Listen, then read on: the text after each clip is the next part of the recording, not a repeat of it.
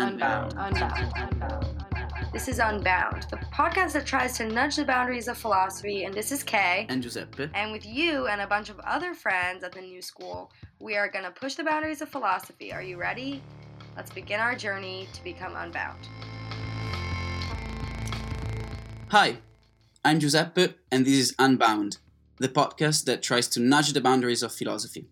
And today we're going to have a chat with Miranda Young, a PhD candidate in philosophy at the New School for Social Research.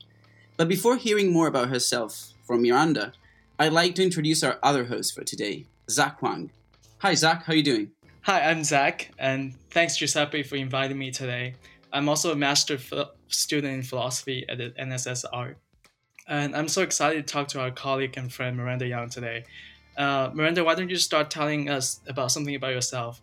How did you get into philosophy, and what are some thinkers that have influenced you? Yeah, hi. Good to be here, guys. Thanks for having me. You know, it's funny. I have a couple different ways of telling this story. So in high school, my dad really wanted me to take a community college class. And this is so funny because I was thinking the other day about like how, like, you know, in philosophy, there's this sort of like age-old conversation of determinism versus free will. Mm-hmm. And this is actually very much a story for determinism or free will. I don't know. Depends on how you interpret it. Anyway, sorry. So I kind of had some interest in history and literature. And I remember I had kind of come across Nietzsche as a teenager does. And classic. And so I thought it might be cool to take a philosophy course. I really didn't know anything about it. And I just thought that, it sounded like a sort of cool, questioning, like edgy practice. And so I went to the community college and I tried to sit in on the 101 class. And the class was full and there were about 4 or 5 other students trying to get in. So the teacher says, I'm going to give you guys a number. Actually, yeah, there might have been like 10 students. I'm going to give you guys a number and I'm going to pull 2 numbers out of a hat, and whoever gets chosen out of the hat randomly gets to stay in the class. And lo and behold, my number gets drawn. So by complete chance, I end up in this philosophy class that like totally changes the course of my entire life. Amazing. I know. I just like, honestly, I know it's kind of a silly story, but I really it really internalized me this summer how much like what my life would have been if I hadn't had it pulled. Anyways, so that class was awesome. It was this woman who kind of just gave us a survey of the literature. We started with The Cave. We went through Aristotle, the existentialists, Berkeley, Descartes, and we had to write, I think, a sort of 2-page paper every week on what we what we read. And that was like really difficult for me. I had never written that much. I'd never been forced to think about things in that way. But it was significant, and it's kind of funny, but someone like Descartes just sort of sitting by a fire and questioning everything, was just so huge for me. Right, yeah.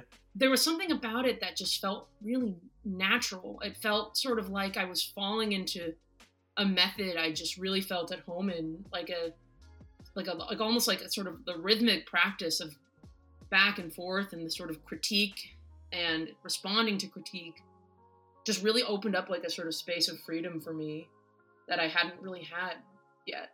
So that was cool. Right. Where was this? What city? Because you were not in New York, right, at first? No, yeah. I grew up in LA, so it was actually in Pasadena. The Pasadena City College is actually one of the, it's a really strong community college. Shout out to them. Great philosophy professor, too. Yeah. And so how did you then, so was that where you did your undergrad or? No. So that was actually just a class I took in high school, but it, I loved the class so much, and I would sort of sit and chat with the professor the way that some of the students did, that I actually looked into schools that had strong undergrad programs, strong philosophy programs in their undergrad. And so I ended up going to school in Connecticut, actually, this really small liberal arts school called Connecticut College. And the philosophy department there was very small, but like incredibly caring and like very engaged. I remember the first class I sort of sat in on there was a moral psychology class, and that sort of stuff really blows your mind. But yeah, and it was there that I actually really got into feminist philosophy. I had a mentor there who was trained in the analytic tradition, but he was working on kind of theories of rationality in relation to social justice. And he was just like incredibly attentive to like my development as a philosopher. And there was another mentor I had who was a older woman who had trained with Karsten Harries in the continental tradition at Yale. She wrote this dissertation on Novalis and was like really interested in de Beauvoir and the existentialists. So between these two figures, I really was able to sort of become developed in sort of these different areas of philosophy, different methodologies. But what they both shared was sort of this like deep care for bringing philosophy to the world, or having philosophy sort of speak to imminent issues. And, you know, I think without them, I like really, really would be lost. And so those are sort of significant figures for me. But I think Zac had asked, and sorry, I don't mean to interrupt, but Zac had asked a little bit about some sort of figures that were really influential to my work. So to sort of start, I had come across the work of actually a philosopher called Susan Bryson, who was a philosopher who used her own narrative of sexual violence to make claims about the phenomenon of sexual violence and further the imperatives that needed to be taken up from her experience. And this just struck me as like an insane piece of philosophy. Like it just really sort of blew everything open for me, because it was sort of this like narrative account, but also philosophical argumentation, critiques of philosophy, but also showing the ways in which it had the power to like really open something up or open up lines of critique. And I think that was a sort of really significant moment for me. And in that she was showing the limitations of philosophy while also showing its potential in relation to her own narration. So she was someone who I kind of followed her work and have continued to follow her work throughout the years. Later on in my undergrad, I managed to take a existentialist class where, you know, I came across de Beauvoir and in particular, ethics of ambiguity. So de Beauvoir writes that piece as a kind of response to Sartre's like metaphysics of freedom in being and nothingness. And, you know, it's just this like wonderful piece about the ways in which you have to create ethical structures through the sort of realities of our lives. Like, so what she sort of critiques is that Sartre's notion of radical freedom is like way too much. I think many of us have that critique, right? Like, it's not really true to the experience of being a person. And so what she sort of articulates is like the facticity of the individual, the like lived experience, the material realities they like that they inhabit are not counterposed to their freedom, but rather make up the ambiguity of existence. Like, so this freedom and this facticity like is at certain points like indistinguishable, and we have to sort of create ethical structures and care out of this. So I'd say between de Beauvoir and Susan Bryson, those are kind of two figures that just like really got me started on sort of this general path of feminist philosophy and theories oriented towards social justice. Right. What does Susan Bryson still teach? Yeah, so Susan Bryson's at Dartmouth. Actually, she we've had a couple meetings. She's amazing and also just like a really great person to talk to. But sometimes she's at Princeton, I know. So she goes in between these two spaces. Mm-hmm. So did you come across her work before coming to the new school, or was it something that you encountered here at the new school? Like, because I'm interested to know how you from California decided, like, did someone point you to the new school, or, you know, did you know about the new school? How did that happen? How did that move? Oh yeah, sure. Well, so no, I had read Susan Bryson's stuff and was working on this idea of narrative, of trauma, its relationship to sort of a social critique for, and sort of the notion of the subject and the self and a narrative self. I was working on that through most of undergrad. I wrote an honors thesis on it. But around my second year, I actually got involved with this one fellowship, thanks very much to this history professor I had, that sort of tried to help students of color get into academia. So as I was a student of color, as I was like a half Chinese woman in philosophy, this program aimed at sort of helping me financially and sort of materially sort of like apply for grad schools. Right. It's called the Mellon Mays Fellowship for anyone who wants to know. Super great. Check out to see if there's one at your undergrad. It's a great initiative. But yeah, so, and I found the new school through a sort of series of conversations with my professors and sort of online sort of research. And I guess ultimately I was really drawn to this idea of a kind of like radical politics that and the commitment to radical politics through philosophy. I think that as a sort of value was really significant to me, just because I kind of, given that I had this interest, right, in sort of experience and feminist, the notion of experience and for survivors, feminist philosophy, critical race theory, I sort of knew ahead of time, especially from mentors, that these were topics that were not considered to have like a very safe home in philosophy, right? Like these are topics that many philosophers consider to be periphery, or they consider them to be like merely psychology or sociology. I knew that this was something that I would sort of come up against. And so I was looking into departments, you know, like Penn State and CUNY, Vanderbilt, Emory, those that sort of had showed a concerted effort to bring the lived experience and politics sort of to the fore. Right. And that's how I found the new school. Yeah. Miranda, so I was reading your honor thesis in your undergrad, and one of the central theme is this de Beauvoir's ambiguity. And you graduated college in 2016, around the time where Trump got elected, and it was also the Me Too era. I'm wondering, like, if that have somehow informed, you know, your choice of writing this thesis. And yeah. Oh my God. I mean, talk about a sort of like wave of pessimism. My fucking God. Well, because no, I mean, Zach, that's a really interesting question.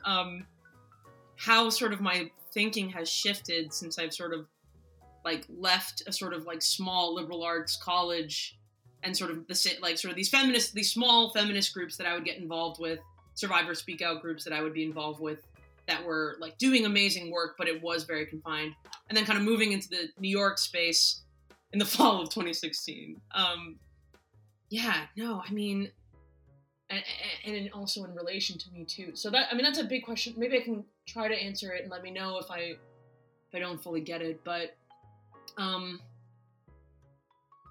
in undergrad, I had a commitment to the idea that survivors' experience in their own words and with respect to their agency was something significantly powerful and indispensable for social critique. The need for a sort of like significant shift in consciousness would be best articulated through the survivors' experience themselves, right? And then, you know, we kind of enter into the political terrain of a kind of post-Trump America. And I think there were certain moments where I think my optimism in something like a sort of democratic, pluralistic engagement of voices had wavered. So not that I went back at all on my views that this was significant, but rather the systemic structures that would make it so that these voices would never be heard or there would never be structural and institutional change to like these sort of like individual and democratic calls for shifts in consciousness, right? So, and you know, when you have something like a rapist being voted into sort of the United States like administration, it really shakes sort of a sense of that other folks see this as important too, right? Like, and then so like, you know, it's very interesting actually that then the Me Too movement sort of takes off pretty close to after sort of Trump was elected and his administration was sort of beginning to implement more sinister policies that of course had been in place like in other ways by moderate Democrats, I think is important to say. But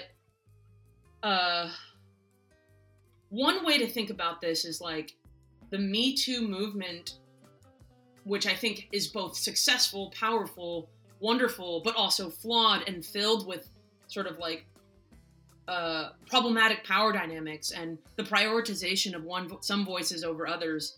But one way to sort of think about it is as like this response to the sort of violence of like something like a sort of fall 2016, right? Like we've seen that at least that a large portion of Americans just don't care or don't think about these issues at all as pertinent. And so the Me Too movement, you can almost imagine, is sort of the like resistance, the outburst against it. Now, I mean, you know, genealogically speaking, I think it's really important to note that stuff like the Me Too was going on way before the cases of Harvey Weinstein, right? Like that the work of Black women and women of color specifically have been like integral foundations to the ability for this work to sort of take off. And I think that it's really worth it to think systemically about this, right? Like what are the conditions of possibility so that certain speeches take hold? So that's another way of also kind of rounding out the transition of my thoughts, right? Is before I had this kind of like wide-eyed view about the possibility of speech and narrative and personal experience when the post-2016 and post-Me Too showed me a lot about the systemic conditions that produce narratives, that allow certain narratives the sort of power to take hold, and then thusly the systemic conditions that receive those narratives and the type of reception that they are taken up as.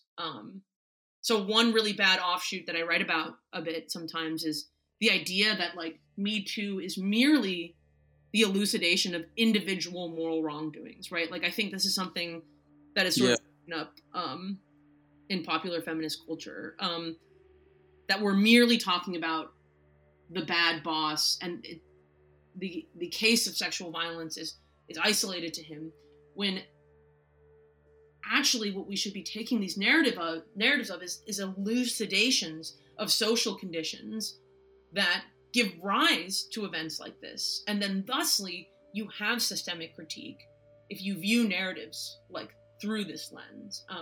In one of the previous episodes of the podcast, we had Gina Walker, and she was talking about the Me Too movement. And I think she was saying something along these lines, because she made a remark about the very name of the movement, Me Too, and how, you know, in a way it's individual. It sounds like a conversation between two women, right? One woman saying to another, me too, it happened to me too, right? But that could seem to, you know, bring this all back to what you were saying, this kind of individualization of the event, rather than thinking of a systemic problem. And in connection to that, I wanted to ask you about, so, you know, as things stands today, the main avenue for justice for a sexual assault survivor is the criminal justice system, right? But the problem with the criminal justice system is that it is itself a place where a lot of sexual violence is produced. I saw this stat about the US, just the US, that said that about 80,000 cases of sexual assault happen on average in a year. And so, I feel like, of course, criminal justice makes sense as a form of reparation for the victim, right? Someone has committed a crime, has committed a wrong, and they go to trial, they get punished. But I feel like if we're talking about justice, especially for sexual assault survivors, justice would require something more, in the sense that society hasn't done justice to a sexual assault survivor until the very system of oppression of women that leads to sexual assault has been dismantled.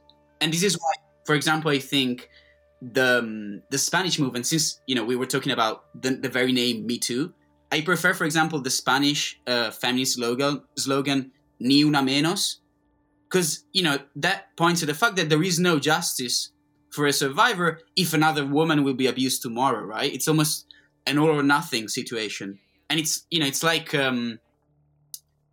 I feel it's like trying to fight an infection with paracetamol. So the infection is not going to go away by fighting the fever with paracetamol. Of course, fighting the fever is important, but to prevent the fever from coming back, you need antibiotics rather than paracetamol, right? And this is a very roundabout way to say, is the work that you're trying to do the antibiotics rather than the paracetamol? Well, I definitely don't. I definitely don't see myself as doing anything as significant as antibiotics do, like, given the power of medicine. But no, I mean, hopefully, I don't want to take that on. But I think Pep, you really touched on something that's actually really significant for me. You're absolutely right, where an individualist account of harm in between a survivor and the perpetrator of violence, opens up the possibility of solutions to something like our current legal system, right? You're brought to a court of law, and then the proper sentencing, ideally, right? Which is we Right. certainly know that perpetrators of sexual violence, are very often, not convicted, which is a part of another systemic issue. But it opens up this idea that justice is a matter of adjudication of that justice by the legal system. And I think that this is a really, worrisome view. I really do. And I think a lot of feminists who are sort of developing an intersectional critique would articulate a similar view. So I'm working on some critiques, and especially, given a kind of what we're calling a systemic understanding of the production of sexual violence, I'm working on some line of critiques against what's called carceral feminism. So that's a term from Elizabeth Bernstein, sociologist, who works a bit on the role the criminal justice system plays in actually the production of sexual violence, and how there's a strand of feminism that's dependent on the carceral system, which actually undermines critiques of patriarchy. So let me back up a little bit, right? For most theorists, feminist theorists, they see sexual violence as a type of policing system or a weapon of domination from patriarchal structures. Right. I think this is a lot of really significant understandings coming to us from the radical feminist tradition. So that means that when we are trying to achieve justice for survivors, we're actively fighting patriarchy. Now, due to sort of the important work being done by the Black feminist theorists, Patricia Hill Collins, the Combahee River Collective, we know that systems of domination intersect. And in fact, they are dependent on one another for their own survival.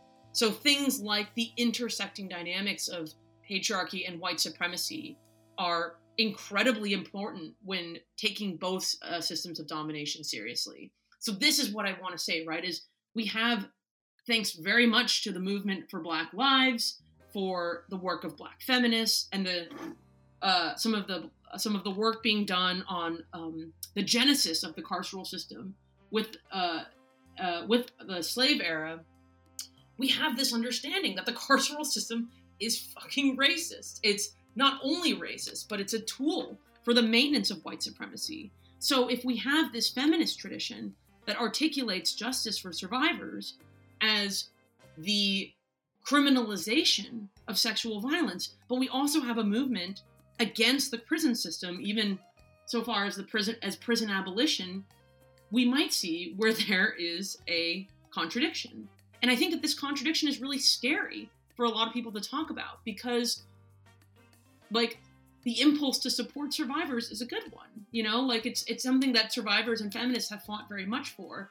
But I think it's now something, especially given the momentum that the critiques of the police and the carceral state have gained, thanks very much to the work of Michelle Alexander and the leaders of Black Lives Matter.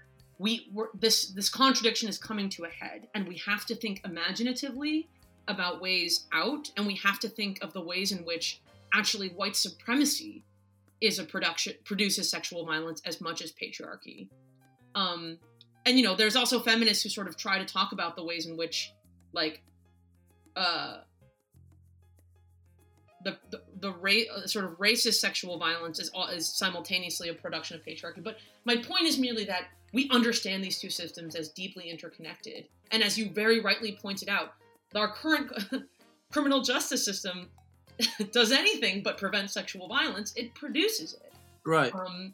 So I think that this is something that I've thought really hard about, and I want to contribute to the literature, which is like, if we're taking intersectional feminist stances seriously, which we should, it's a sort of great direction that the feminist movement is going to. We have to think really hard about some of our most concerning issues. Sorry, go ahead. Yeah. So you mentioned intersectionality, and a great intersectional thinker is Gloria Anzaldúa. Mm-hmm. I was reading her masterpiece Borderlands, La Frontera, yesterday, and there was something that really caught my attention and somewhat surprised me, and I wanted to ask you about. So I will read the few lines from the book. I think it's the 7th and the last essay in the book, and she writes, "The answer to the problem between the white race and the colored, between males and females, lies in healing the split that originates in the very foundation of our lives, our culture, our languages, our thoughts. A massive uprooting of dualistic thinking in the individual and collective consciousness is the beginning of a long struggle, but one that could, in our best hopes, bring us to the end of rape, of violence, of war." Mm-hmm. And I wanted to ask you about this because, regardless of how hard a process it may be or how long it may take, maybe, it is possible to think or at least theorize the end of something like rape. What do you think? Do you think that it's impossible, or is it productive to think in these terms? Yeah. Wow. I mean, like, that's a wonderful... Anzaldúa is so amazing. It's a wonderful quote. Thanks for reading it, and I think this is like a wonderful question. And I can imagine Anzaldúa's sort of contribution to this is sort of significant in saying something like another world is possible, right? There's something really powerful, I believe, about this sort of idea of another world is possible. It was something we were chanting a lot over the summer when we were talking about rethinking the police and rethinking the distribution of funds in support of the police and defunding the police. And I think that this line really strikes me to be like in line with some of this political claim, like another world is possible. And what I know about Anzaldúa is she sort of is demanding both ontological, sort of very deep rethinkings of sort of ontological relations, like subject-object, but also she demands for the kind of as you had pointed out, intersectional feminist critique, the taking seriously the intersections of things like gender and class, and race and ableism and coloniality. But here's one thought I have, which I don't think is contradictory against Anzaldúa, but more just like unpacking what she might mean, right, with her kind of systemic critique. Right.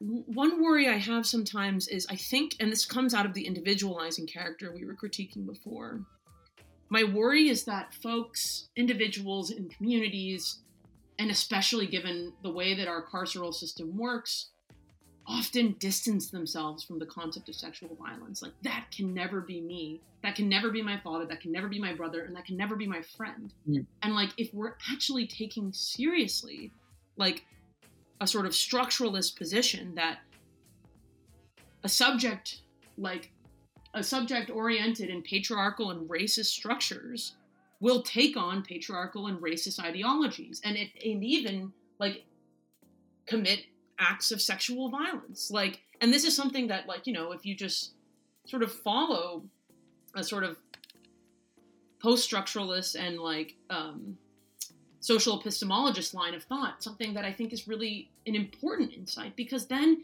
it shows us all of our collective participation in something like a act of sexual violence. It shows us all that we all have individual responsibility, and that means that we have to be incredibly critical of our own engagements. So what I mean to say is, like, I take it that one important feature of the systemic critique of sexual violence is to show that, like, this is not just evil monsters in the dark. Like, these are people in your community who have committed acts of wrong to other people in your community, and you have responsibility to engage, and you have responsibility to, like, think really hard, especially like if you occupy positions of privilege, about the ways in which you've participated it or might have even acted it out. And we need to think of, like, moralisms that go beyond a kind of hyper-individualism or like a hyper-moralization that can help us come up with these community accountabilities. But this is a difficult question, right? Because I think we also, on the other hand, live in a society that really tries to ignore these violences, silence over them, like, because that people are unwilling to admit their participation in them. So I guess what I'm trying to say is, like, envisioning the end of rape as though you don't have a role in ending rape culture is what is what I'm worried about. And I think what we can take from Anzaldúa is, like, the significance of subjects oriented in systemic conditions, it's in patriarchal systemic conditions, like, each have a role that can actually maybe get us to an alternative world, alternative sexual practices, alternative sexual norms. Yeah. Right. That makes a lot of sense. Yeah. Yeah. Miranda, so in your essay, Decolonial Histories and Political Imagination, you have also warned us against of this teleological thinking of, you know, in this end of rape, of, like, as a dialectic of history. Mm-hmm. And I wonder if you can say more about that, and how's your method of narrative different than that teleological thinking of history? Mm-hmm. It's a really good question. There's a lot of kind of, like, meta discussions in the sort of, like, significance of personal experience and narrative around, like, the concept of teleology and, like, whether it's something more harmful than helpful. Actually, that paper, Zac, is sort of a good example of what I'm thinking of, so in that paper, I actually turned to a critique that Serene Cotter at CUNY, she wrote an amazing text, Decolonializing Universalism, a Transnational Feminist Ethic. And so her work is sort of committed to trying to find ways that we can think of solidarity among feminists across cultural difference that also is interested in a decolonization. So there's a meta conversation there where a lot of feminisms that universalize themselves tend to be imperialist, and I'm really sympathetic to this critique. So Serene's trying to, like, provide something significant. And so what Serene does, though, is to show how, like, this notion of enlightenment telos, right? This idea that, like, we will reach some sort of end of history where we will have arrived at a utopia or arrived at something better than history of progress, is taken up by a lot of imperialist tendencies in interventionist feminist traditions. So she's writing this critique of telos just to kind of reference what Zac was talking about. And yet, I also engage with the way out of a kind of universalistic telos history is still a narrative. It's a narrative that offers sort of a way forward towards resistance, towards pushing back against current structures of power, with an offer of an alternative world. So this is actually, I think, a kind of really sort of difficult conversation, but the question of utopia is like really hotly debated in philosophy. As you guys know, we've heard our professors debate it. The question of utopia is really hotly debated. I tend to take a sort of position where I think things like imagination and like sort of the poetics of an imagination, of imagining something, an alternative, are necessary conditions for resistance, for creating spaces of resistance, for demanding spaces of resistance. Now, it's a mistake to imagine that you're there already, I guess is what I would say. And that's one way to think of the sexual violence, right? It's a mistake to imagine, like, I have learned, I have become woke, I have, like, learned all about the patriarchy, and I'm incapable or outside of sexual violence culture. Right. Rather, you know, like, for survivors who kind of come forward with their stories in really brutal conditions, like that, where their stories are not welcomed, where their stories are, like, silenced, part of the commitment, I think, in sort of raising a narrative as critique is a sort of demand for something different that is based on the imaginative possibility of something different. And I think that that's not teleological, but it's just, it can be something that's like a decolonial imagination or an anti-racist imagination. Sorry. Right. So I wanted to ask you about, so we talked about your work in theoretical terms, let's say, about, you know, the meaning of what you do and what you're trying to say, what you're trying to think about. But one thing that I wanted to ask you was, what is it like to, you know, work on such a sensitive topic? Because, you know, first of all, even just doing greetings for this type of research must be intense, at least sometimes. And your experience is definitely very different from someone who is doing their PhD, say, on Aristotle. But also in terms of the work that you produce, you know? I imagine you sometimes find yourself having to use extra care in the things you say and the words you use, right? So what is that like? Yeah, thanks for this question, Pat. It's really, you know, I'm gonna sound very, like, cheesy, I think, at this part, and don't worry. I have struggled a lot personally with trying to assure myself and the world that this work is significant and important, right? Like, I'm sort of holding at one hand this, like, tradition of philosophy that's concerned with, like, ideas that are free from the material lived experience, spaces that have been, you know, like, full of, like, realistically speaking, white men, people who don't look like me. I'm holding that at one hand, and then, like, I'm also kind of holding at another, like, the sort of political community and, like, a sort of outside of academia community that also doesn't see this as significant, right? Like, this is, like, and like, I don't mean to be dramatic, but it is sort of difficult sometimes for me to assure myself that this is something worth doing. Yeah. And it's also hard. Like, you know, it's like, I'm working on narratives of survivors. I read a lot of narratives of survivors, but there's two things that kind of really help me, which is, one, like, having a community of, like, really having a community that encourages the work, that shares with me their own narratives, and, like, in a way that is, like, very brave and, like, helps me think through these thoughts. Like, people who push me, people who agree with me. Like, there's community members that I have, many of them women, many of them people of color, and many of them, like, not, that I think allow me to make my arguments and engage with me in ways that are supportive, in ways that are both like supportive in that they're cheering the work on, but they're giving me the critiques that I need. You know what I mean? Like, and I'm willing to admit, I need to be pushed because my views are limited to my particular experience. And that's the beauty of experience, right? Is that in that sort of diversity of it, you're allowed to sort of like your views become better. And two, you know, it's just these like communities of care. Like, so even beyond academic communities that just like push me and support the work and we remind each other that our work is important, but there's also just like extended communities of care. Like,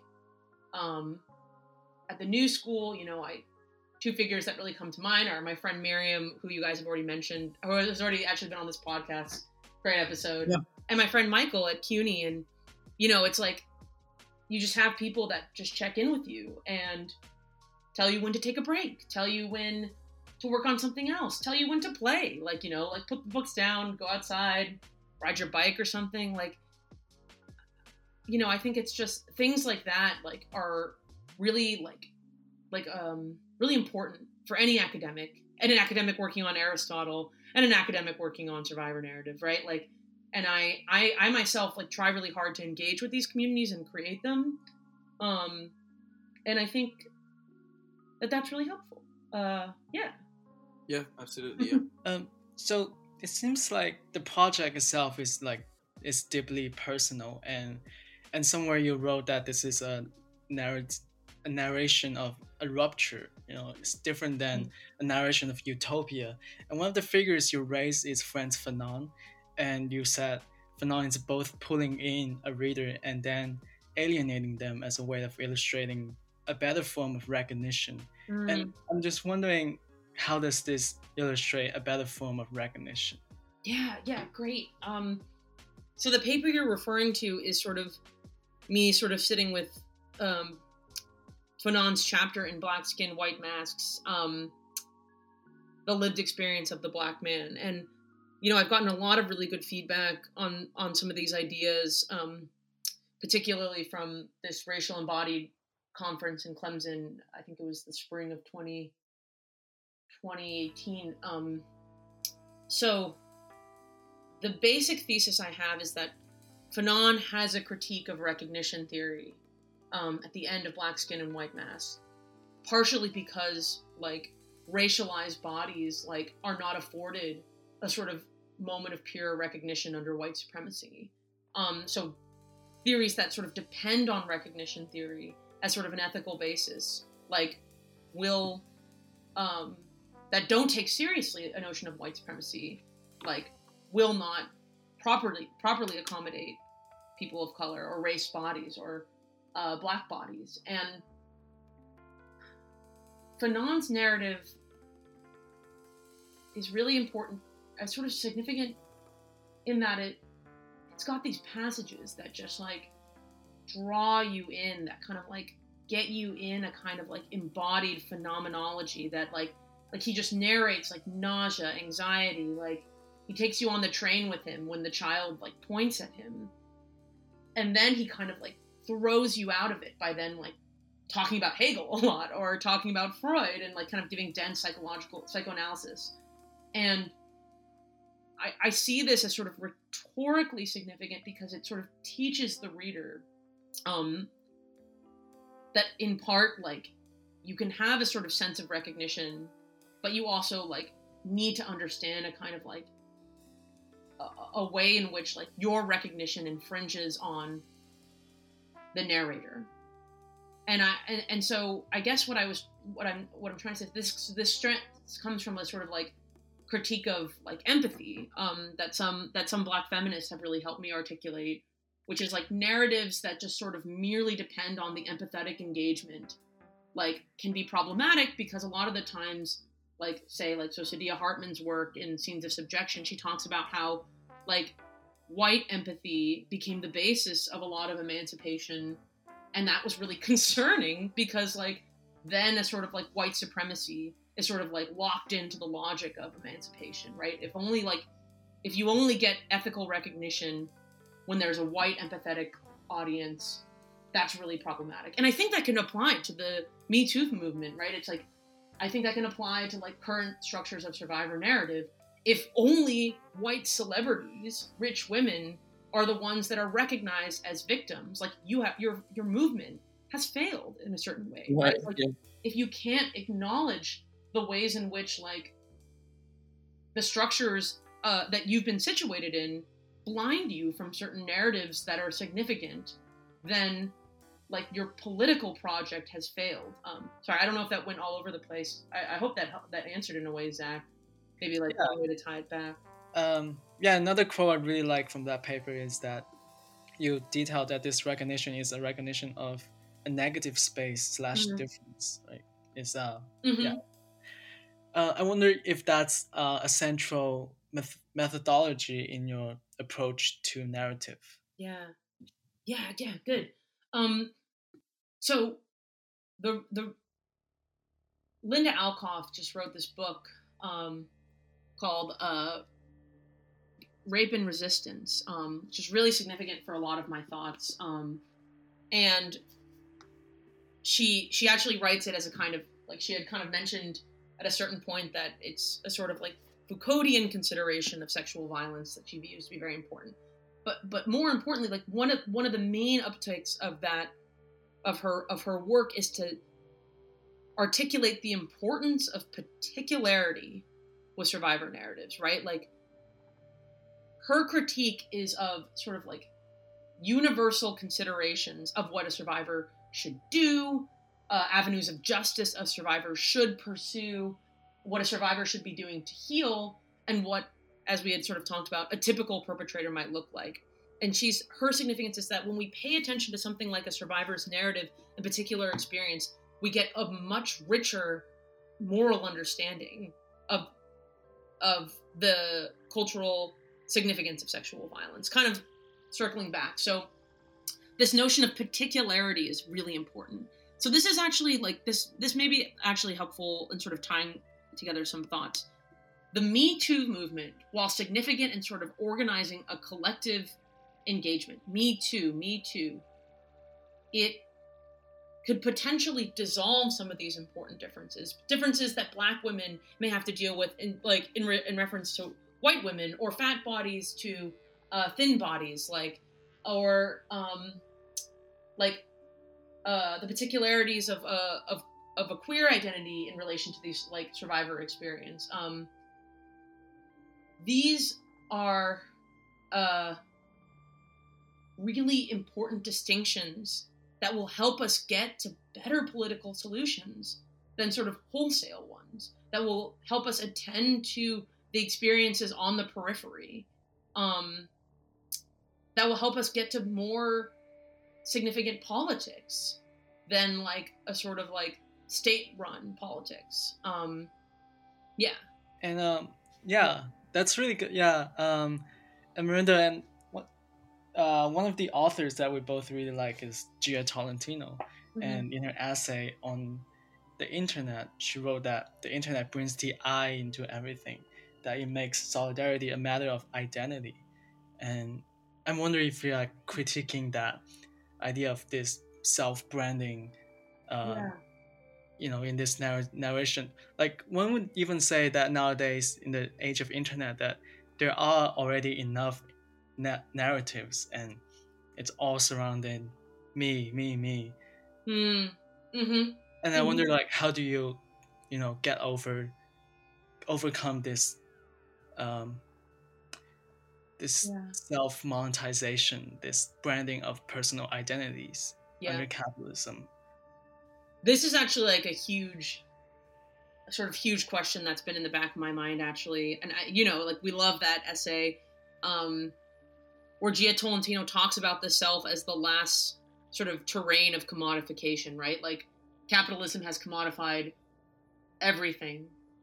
The last, of course, space of commodification has to be the self. And when we see this, especially like sort of given our visual culture, right? Like, we see the kind of like obsession with personal narration, the obsession with like selling yourself in such a way to an audience, like, and we wonder, it's worth being cynical about that practice, I think. Like, because that practice doesn't have any broader community engagement. It doesn't situate itself in sociality. It rather, like, claims the individual in ways that, like, try to, like, make the individual, like, outside of its social, right? I think that's what I think is, like, a sort of really concerning dynamic of it. However, one thing that we cannot deny, and this is sort of a sort of pause moment that I'm interested in, is personal narratives have a huge role in sort of having one articulate their particular experience and position and mobilizing political consciousness, right? Like, stories really, really have power. And what we do about the fact that there's commodification is an open question. My thought is something like, if we think of a narrative as not merely someone's story, but rather the elucidation of an entire social fabric, and it's interconnected with other social fabric. If we think of a narrative that's not outside of critique, right? Like, given that this is like great insights from Joan Scott's like Evidence as Experience, where she critiques a sort of understanding of experience as like outside of ideology, like, right? And I think that's something that, like, we need to take really seriously here, is that experiences and stories illustrate a social fabric and they illustrate limitation, but they also, in being both those things, they can offer us the resource for political resistance. Like, they can be the grounds for political resistance against those dynamics that render us, like, impotent, like sinister capitalism, like, and sort of structures of late capitalism that just lead us into sort of these terrible commodification spirals. And so my thought is this, Zac, right? Like, we don't dispense of the notion of narrative. We don't dispense of the notion of the lived experience, because we know it's powerful, and it always has been powerful for political movements. But we need to think of it as beyond its individualist and, like, capitalist logic, and we have to think of it as the grounds for resistance against those very frameworks. So, Miranda, you were talking about, narrations, and you've been talking about narrations of sexual assault by victims, so first-person narrations, right? Mm-hmm. And I was curious about whether you had thoughts at all about narrations of sexual assault by a third party. So, for instance, descriptions of rape in art that, I think they're probably more frequent in written form rather than in visual media, such as movie or theater, for reasons that are fairly obvious, I think. And even when there is depictions of sexual assault in movies, for example, it's often hinted at, or you understand that that's what happened, right? But you don't have a scene where you see, sexual assault taking place. So I wanted to ask you whether you had opinions on whether there should be limits to depictions of rape, or whether, should sexual assault be censored in art? Can one just allude to it? Is it more appropriate to do so? And maybe your opinion differs depending on what media we're talking about, but I was just curious your thoughts about this. Yeah, great. So this is stuff, I hope to kind of work through theoretically. Two thoughts. One, there's this great book by Adriana Cavarero, Relating Narratives, where she takes up, so traditionally narrative identity is actually a very, like, it's a very strong idea in philosophy. It comes, from Locke, and there are two figures in particular who are really significant, which are Alistair MacIntyre and Paul Ricoeur. And so Adriana Cavarero takes up sort of traditional treatments of narrative, which actually, to Zac's point earlier, are traditionally like identity as like sort of teleological. We experience ourselves as storied. We narrate our identities like through our stories.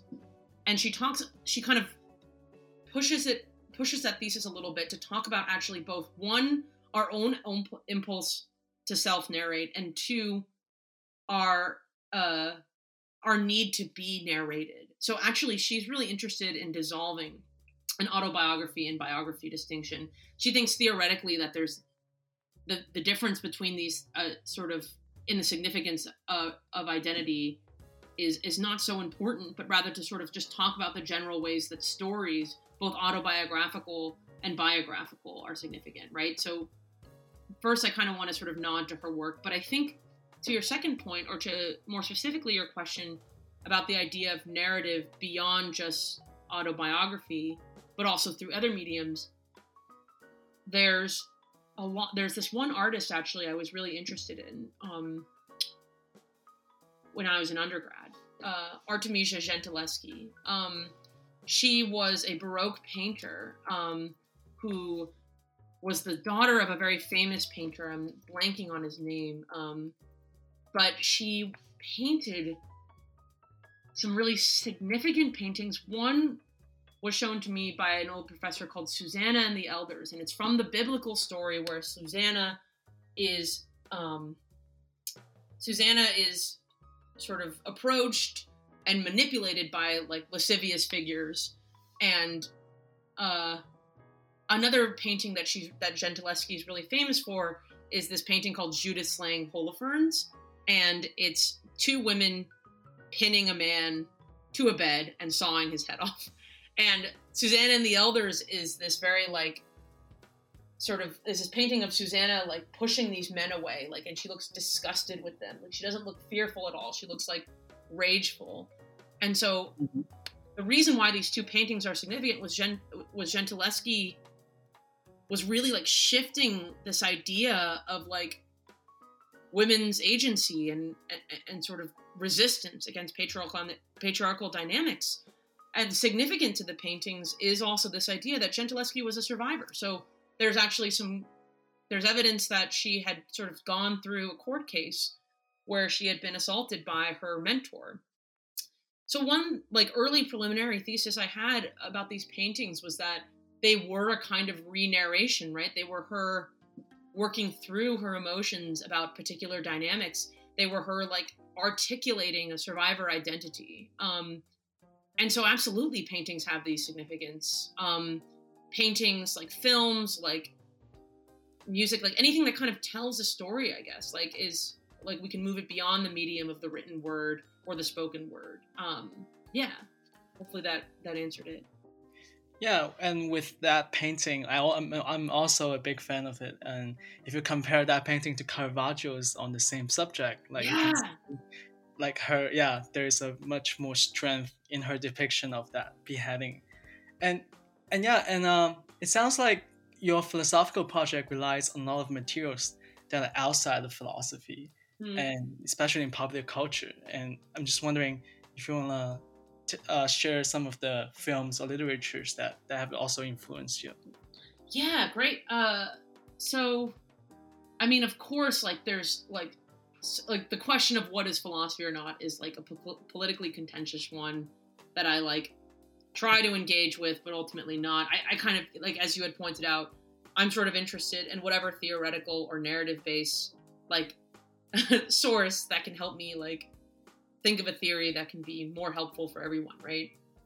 So I don't know if I can speak so much to that, but I do work with a lot of narratives. I've worked with a lot of novels. I've worked with a lot of kind of like I've read through court cases, and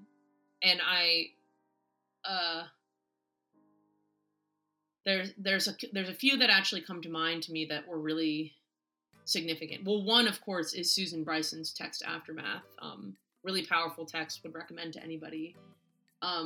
Second is actually the Elena Ferrante series, the Neapolitan novels. Those books I've just like, there was one summer I just read them all. I think that there was like a moment where they just totally took over like American like feminist understandings. And what I think is really significant about Elena Ferrante is she shows the ways in which patriarchal dynamics, systems of patriarchy are woven into the mundanity of the background, right? So the center of the story is these two girls who like are living their lives together and like trying to make sense of an unhealthy relationship. But the text itself is supposed to like immerse you into like an understanding of systemic patriarchy without making that violence a spectacle. And I think that's really important to me, actually, is this sort of critique of the spectacle that I owe to like the Black feminist tradition in many ways. Like the idea that violence is actually very, for those in minority positions, like violence is very mundane. Like it's a part of the everyday. And so when it becomes a spectacle, it's made it so that it seems as though it's out of ordinary, or it's like a particular experience. And Elena Ferrante is really good at that kind of weaving. Another sort of really important survivor narrative that I think I've both had to put down and pick back up is Roxane Gay's Hunger, where she really like aids in sort of like talking about the intersections of her own like experience with sexual violence, her relationships with her body, and her relationships with her race. It's a really rich text. I think it's also very intense. And I also really like the way Roxane Gay is sort of like unapologetically spectacle. So kind of in the opposite of Elena Ferrante, she like sort of reorients the reader towards these jarring, like graphic, like triggering, like depictions of violence, which again, like I think it's important. Like, but I think that has its role in political and moral education, like different than Ferrante, but just as powerful. And those are a few I can think of. There's definitely more, but I think those. And with Ferrante, I think of the series, I think another amazing thing is how she also make the influence of capitalism explicit in this. Yeah. You know, how like the money is not just patriarchal violence, but also money contaminate all the relationship.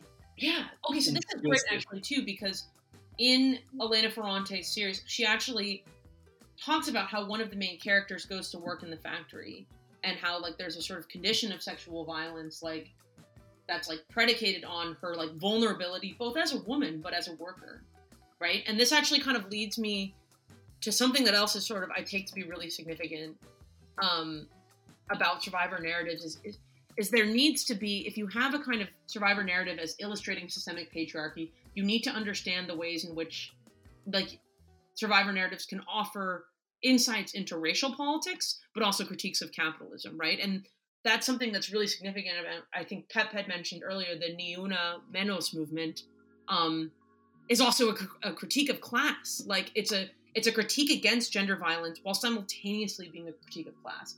So I think at best as well, the Me Too movement, by critiquing sort of this sinister boss figure, was obviously a critique of both the individual person, critique of patriarchy, but also a critique of the workplace. And I think that this is another significant dynamic, that like survivor narratives can show the ways in which capitalism, the workplace, and class dynamics open up vulnerabilities. And this is something that like, you know, like sort of commodified feminism or commodified individualism of narratives like will fail at. Like we need to think of these narratives as sort of illustrating to us the conditions through which like the events like this can occur, and the workplace, class dynamics, and capitalism is like certainly the basis for many of these dominations.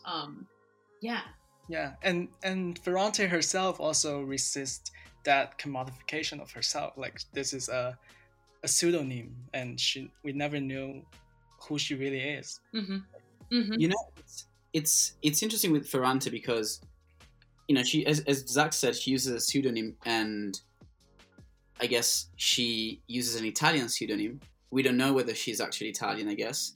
But before coming to the US, I'd never heard about Elena Ferrante. Mm-hmm. I don't know whether it was me, who, you know, maybe I wasn't, open to the word, and I didn't realize that Elena Ferrante existed. But it's very strange because as soon as I came to the US, everyone talking about Elena Ferrante, about how great she is. Never heard about her when I was in Italy or in the UK. So maybe it's an American phenomenon. I don't know. Yeah. I mean, it was really significant here, and it's funny because like, yeah, I guess it is. No matter what, it's like contingent on the communities that you're oriented in. But it's also funny to me, Pep, that people like when you came here were like, "Have you read Elena Ferrante?" Like they, like both in your Italian identity, were like, "Do you know Elena Ferrante?" Yeah, they did it to me a few times, and every time I was like, I have no idea. It's not like, you know, I'd heard of her and didn't read her. I had never even heard a name before. Yeah. Well, I've heard that there are conferences actually dedicated to like trying to figure out her identity, which I think is like really interesting and confusing. But I mean, yeah, to Zach's point, like, I think you're right. It's significantly an individual's life story, right? Like, it's like, there's no other way to see it. It's like, it's a life story, a particular event, a unique elucidation of like someone's experience. And yet she's dissolved herself a little bit so that it becomes this like narrative that it's like, yeah, I really know what you're talking about. I know, oh, I really understand like this feeling or this experience. Like, it becomes like a kind of sort of a grounding for solidarity in its particularity. So, we talked about literature a bit, and you throughout this conversation, you hinted at the fact that sometimes you are worried that the work you do in philosophy is not considered philosophy, or is considered strange work that not many people approach. So, and it was interesting as I was reading your stuff to see that you actually bring this attention to the literature, let's say, in all of the things that you do. It seems to me, I was reading your paper on anarchism, and there you kind of talk about how some anarchist writers like Goldman or Kropotkin or La Boétie, how they use the concept of human nature rhetorically. So I was going to ask you whether, in reading philosophy, you use this as a kind of strategy, so to not only think about argument, but also to try and pick out what the author is trying to do, rhetorically speaking. Yeah. Does it make sense? Yeah. I mean, gosh, it's really helpful to talk to you guys, because I feel like you say my thoughts back at me, but better.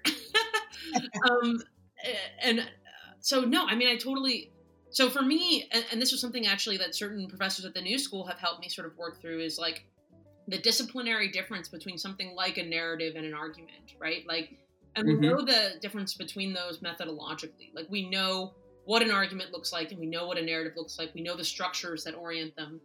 But for me, I find there to be like sort of significant insight in reading philosophy like a novel. Like, I don't know, like, of course, like at certain points, like I have to pay attention to the structure of an argument so I can engage with the content of that argument. But with readers like Kropotkin, with Emma Goldman, with Fanon, like, with like another figure that I think I've thought about this a lot is Levinas, like, they are writing in such a way to bring you into a world, or like bring you into an experience.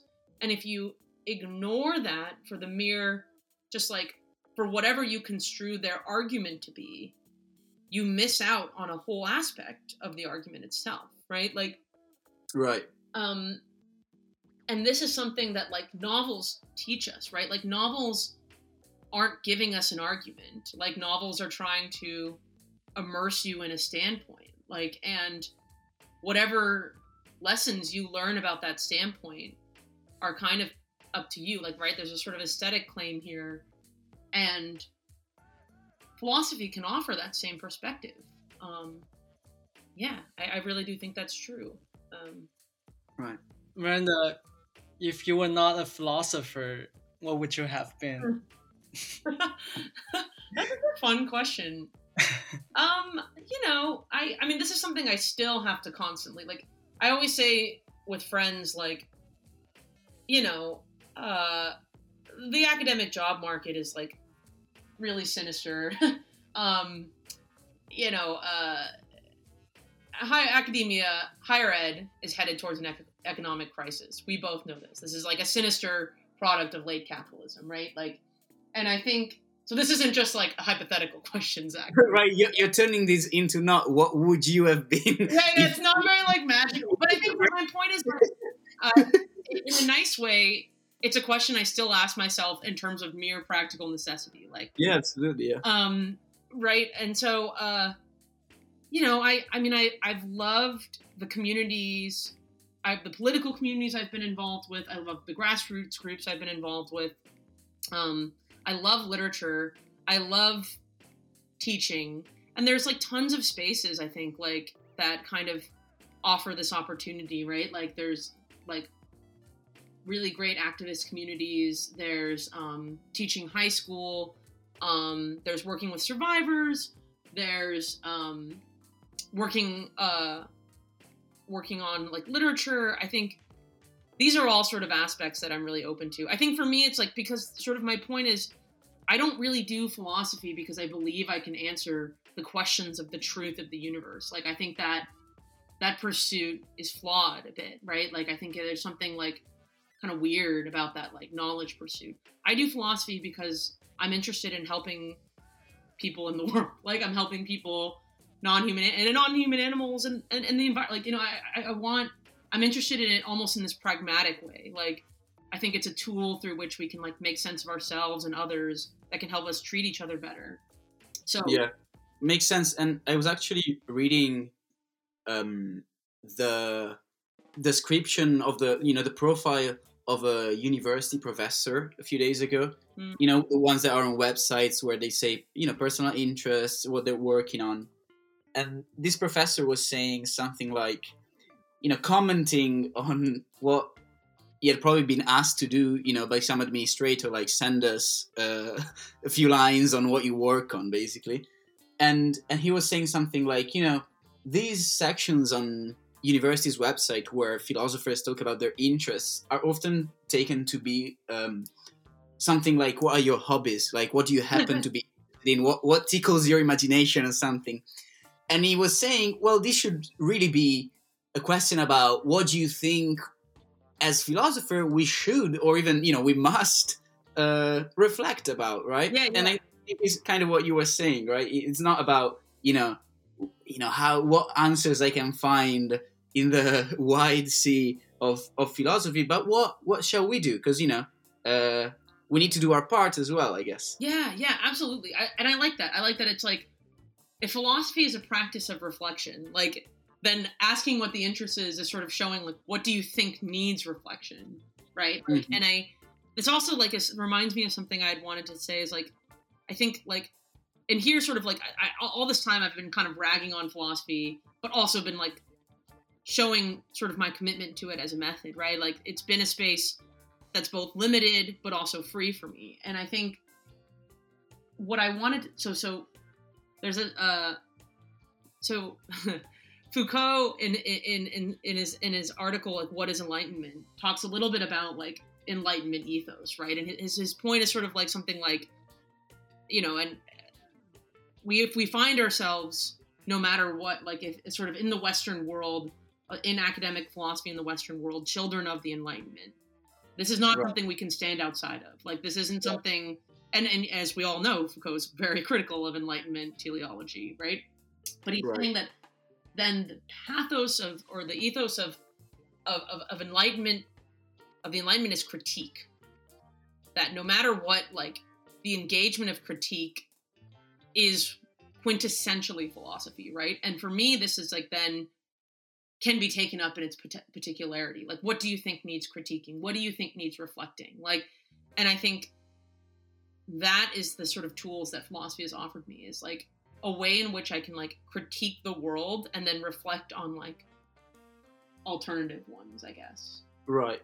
Yeah, and I think, you know, as is often the case, at least in my opinion, the etymology of words is really helpful. And if you think about, you know, interest, the etymology, I might be incredibly wrong here, but what I remember from Latin, you know, inter est means to be in the middle of. So, you know, your interest should be, you know, what you're in the middle of, what you're living. And I think, you know, the kind of work that you do in you know, viewed under this perspective is incredibly important, not to mention brave and necessary. So it was great to talk about it. And I think, you know, we've talked for over an hour now, and it was a great conversation. Thank you, Zac, for joining us. Thank you, Miranda, in particular, for being a great guest. And yeah, I don't have any more questions. I don't know about Zac, but this was great.